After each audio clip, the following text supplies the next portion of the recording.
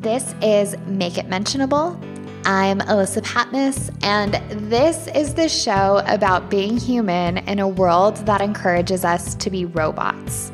I invite you to join me as we journey through the mess, the magic, and the mania in between, because what we can talk about, we can manage. This honest conversation extravaganza includes free-flowing conversations and high doses of vulnerability to remind you that you aren't alone. No topic is off limits, and episodes are designed to leave you smarter, aka more self-aware than when you came. I am so glad you're here. Hello, and welcome back to another episode of Make It Mentionable. I'm your host, Alyssa Patmos, and today I want to have a conversation about competition and comparison. So a little backstory. I woke up this morning and I was checking my emails and I saw a line pop up that piqued my interest. And it was, I don't have competition because I'm in a league of my own.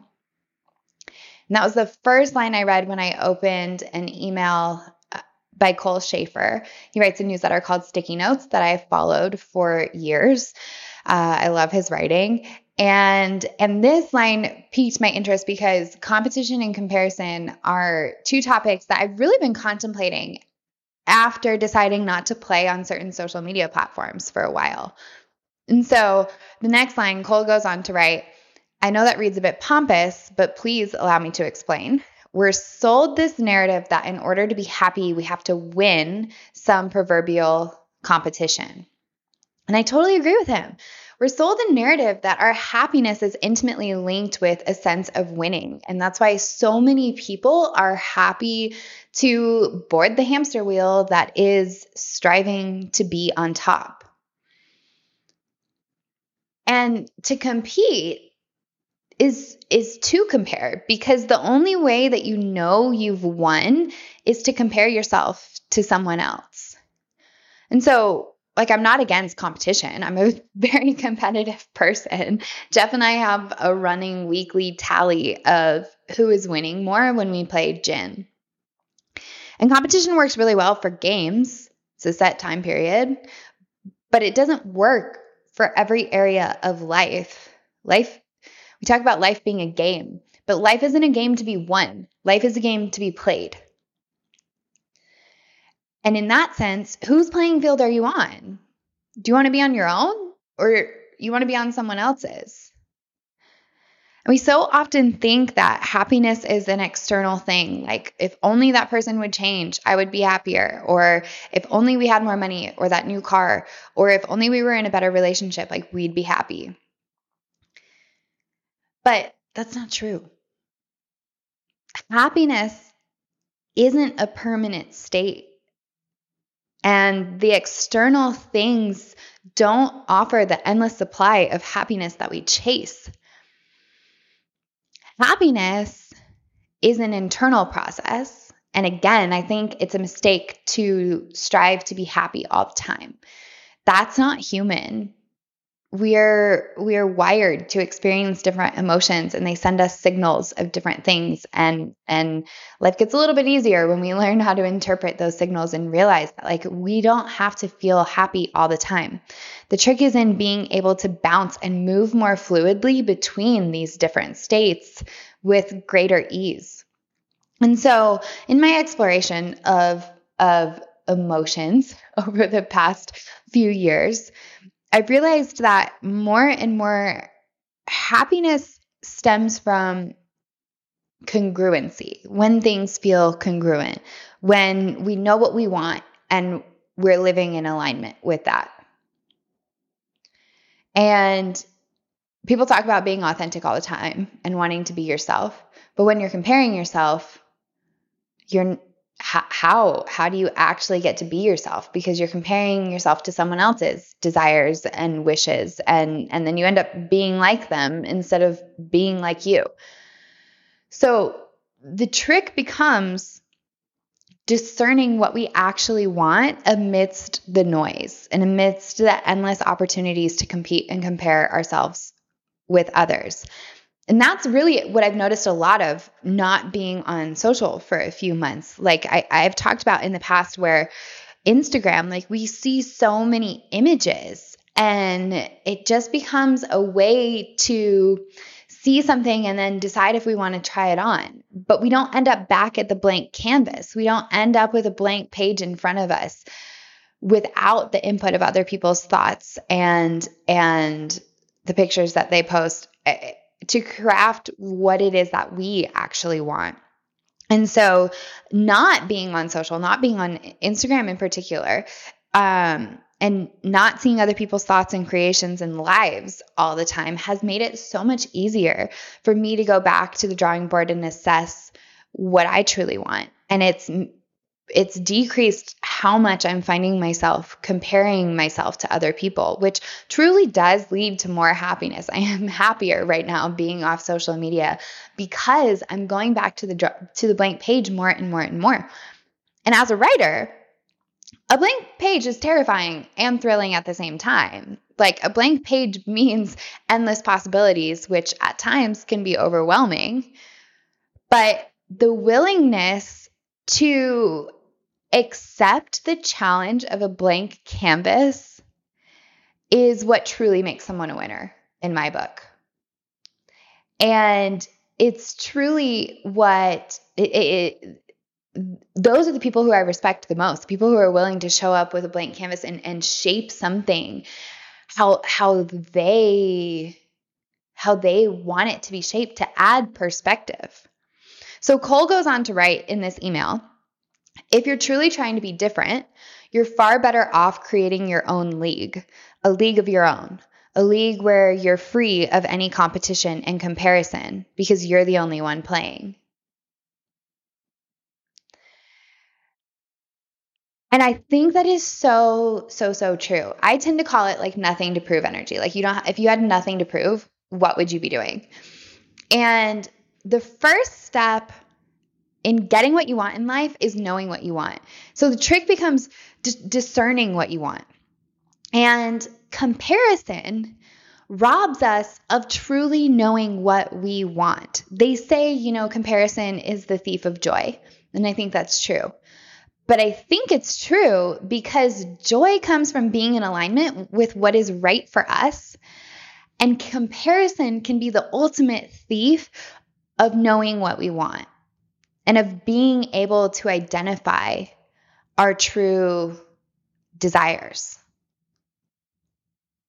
And I love this topic because I'm writing a short book right now on knowing what you want and being able to articulate it, because that's how we can create lives that light us up and that we're excited about and the life that we truly want to live. And so I'm semi-obsessed with this topic. And it's always interesting because I'm at the point where I'm writing different exercises to help readers figure out what it is that they want.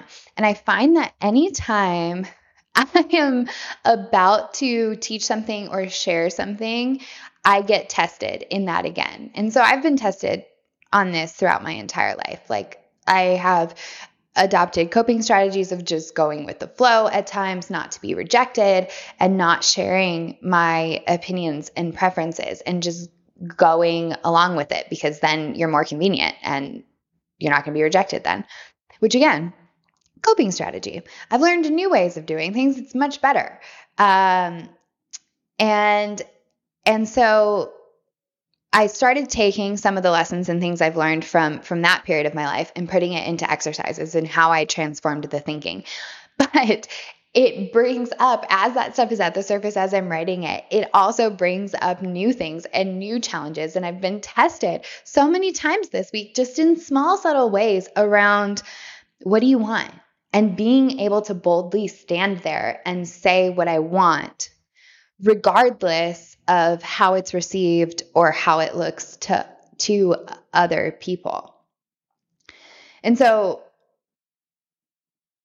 Cole goes on and he writes about how David Bowie responded when he was asked if he had competition. And so David Bowie said, I suppose it's pretty cheeky of me to put myself in the same light. But if I look at Bob Dylan, he doesn't have competition. He's just Bob Dylan. Whether you like him or you don't like him, whether he does good stuff or bad stuff, he's still Bob Dylan. And you don't compare him with anybody. It's not a competitive kind of thing. And I would hope that I think I probably am in the same kind of position. I'm David Bowie. And that's so brilliant. Why are we trying to be someone else? Because competition robs us of our creativity. When we're worried about who we're competing with, we end up trying to be like them. And if you want to be different, if you want to stand out, you have to be willing to be different. And it's scary at times because it goes against what feels socially acceptable. But, and I will sing this until the cows come home, when we find our voice, we find our freedom. And that's one of the reasons I started this show, is because I think, we live in a world where we're encouraged to be robots. We're encouraged to go with the flow, to follow the narrative, to not always think outside the box. And reclaiming the human side of us, the side of us that has flaws, that does screw up, that has perspective and opinions and thinks differently. That's the mess, but it's also the magic.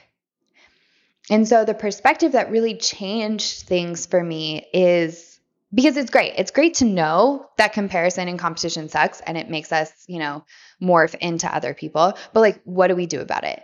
And so the perspective shift that changed things for me, that made it easier to drop the comparison, to drop the competition, is it's not my job to compare myself to other people. My job is to be myself and create what I want to create.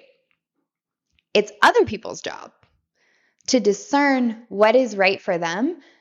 And who the hell am I to rob them of their ability to do that by trying to be a carbon copy of someone else? I'm obsessed with the difference between regurgitation and perspective. One of the easiest things to do is to read something and then go regurgitate it to someone else, just share the exact same thing that you read. The piece that makes people stand out to me is when I can tell that they've added a perspective. Because we can be like parrots repeating information all day long, but then we're just getting the same information. And who came up with that from the beginning? It gets messy and diluted. So the alternative is we can add perspective. The people I deeply respect and continue to give my time to are people with perspective, because we create our world through perception.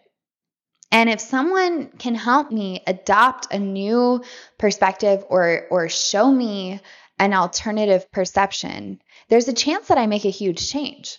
I either get more concrete in my beliefs or I see something different and it completely changes how I think about something. And subsequently, it changes what I do. And that's what I strive to do with this show, is to open up the possibility of perspective. Because when we add a perspective, we reclaim a piece of our humanity. We take a step closer to being human rather than feeling like a robot. I think there's something really, really powerful around cultivating opinions and being able to discern what you want. And again, when I was looking at hotels for Greece, if the hotel is so concerned with competition with the hotel down the road that their sites end up looking the same, they show the same view in photos, how can I, as a tourist who's never been there, tell the difference between those two hotels? Please show me what's unique about you. Please show me your unique flavor and difference, because it might not be right for me, but it's going to be right for someone else. Or it may absolutely be right for me. Why are we trying to rob people of their ability to discern? And do we really want people here do we really want people on our field who don't want to be there? It's like with this show, like if you have an hour of your time and you're deciding, okay, how do I want to spend my time? It could be with a true crime podcast. It could be with a dose of self-awareness. It could be with something comedic and humorous. Like that's up for you to decide. So I don't need to compare myself and how I'm doing like across all of these different fields because that's up to you. You can compare.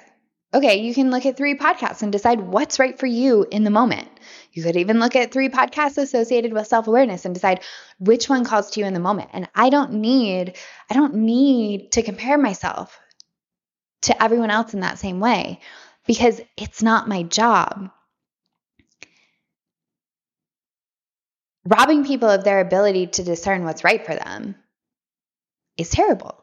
It's terrible because happiness comes from the decisions we make where it's in alignment with ourselves. And so knowing what we truly want becomes a superpower to actually feeling more happy in life. I think discernment is such a sexy word. Like having grown up very religious, there are a lot of religious undertones with the word discernment, which I didn't totally realize when I started digging into it. But putting that aside, being able to discern and say, this is absolutely right for me, or no, this isn't really my jam, is so powerful because it opens up the ability to see truly what is in alignment for you. And if, one person's podcast or one person's email list isn't what's right for you, there are billions of other people creating things. And that's the beauty of it. We don't have to be right for everyone. And when we stop comparing ourselves, we can actually be ourselves. And so obviously, I'm not perfect at this. I find myself in comparison traps on a weekly basis. But again, it's not about eliminating those things. It's not about eliminating the fact that sometimes I end up comparing myself. It's not about eliminating fear. It's about being able to bounce back from it quicker. It's about being able to catch ourselves in the patterns of comparing ourselves and cutting it off and then being able to move forward in a different way. And it gets better each and every day. You can bounce back faster. It's not about never experiencing it. It's about how long do we sit in that place and how far down the downward spiral do we end up letting ourselves go. The power is in being able to recognize it and then make a different decision to wind back up. And again, it's not my job to compare myself to other people. Someone who wants to buy from me, someone who's choosing how to spend their time, sure, they can compare if they want. They can discern what's right for them. It's not my job to compare myself to other people. If I would have compared myself to Marie Forleo when I was starting this show, I never would have started because she pays a video production team to have a very polished video every week. And while, in some capacities that would be great, I love the flexibility of being able to have a thought fresh on my mind and sit down and record something while the inspiration is coming through. So the shift that made all the difference for me is it's not my job to compare myself to other people, and recognizing the power of discernment to create a space that is a league of my own. Why do I want to play on someone else's playing field when I can play on my own? And invite in people who think similarly, and invite in people who appreciate what that playing field is. I love Cole's newsletter. And to me, I wouldn't compare him to someone else. To me, like the way he writes it isn't comparable to someone else because he isn't afraid to be himself. And in that regard, how would I compare him to someone else? I can compare emails that give copy advice, but that's not the entirety of what his newsletter is. And it's been so fun to watch and see how his thought process has changed over the years. And it gives me new perspectives every time I open it up. But then I don't need to compare it to him. I don't need to compare what I'm doing then to him. It becomes, how can I add perspective to this? And that's what I got to do today. Add perspective to something that inspired me this morning and make it my own. I think the more that we do that, the more that we challenge ourselves to add a perspective of our own rather than just taking something in and taking it at face value, the more we can get comfortable with our voice and the more we can get comfortable not feeling like we have to compare ourselves all the time. Because I think a lot of times we go to comparison because it feels safer. If someone else has done it, then okay, it feels safer. I'll just follow that path, even though we kind of know that that path doesn't really work for us, but it feels safer than standing on our own. So if this resonated with you, I would absolutely love to know. If you're watching on YouTube, you can hop into the comments. If you're on Apple Podcasts, I would absolutely love if you left a review. It helps the show and it means the world to me. And you can always hop on over to alysapatmos.com/contact and shoot me an email. Thank you so much for tuning in, and I will catch you next week. You've just finished listening to another episode of Make It Mentionable with me, your host, Alyssa Patmos. If you're looking for more in between episodes, then sign up for The Peel. It's my free newsletter that gives tips for how to navigate whatever life dishes. And it's also the place where I share the juiciest of stories.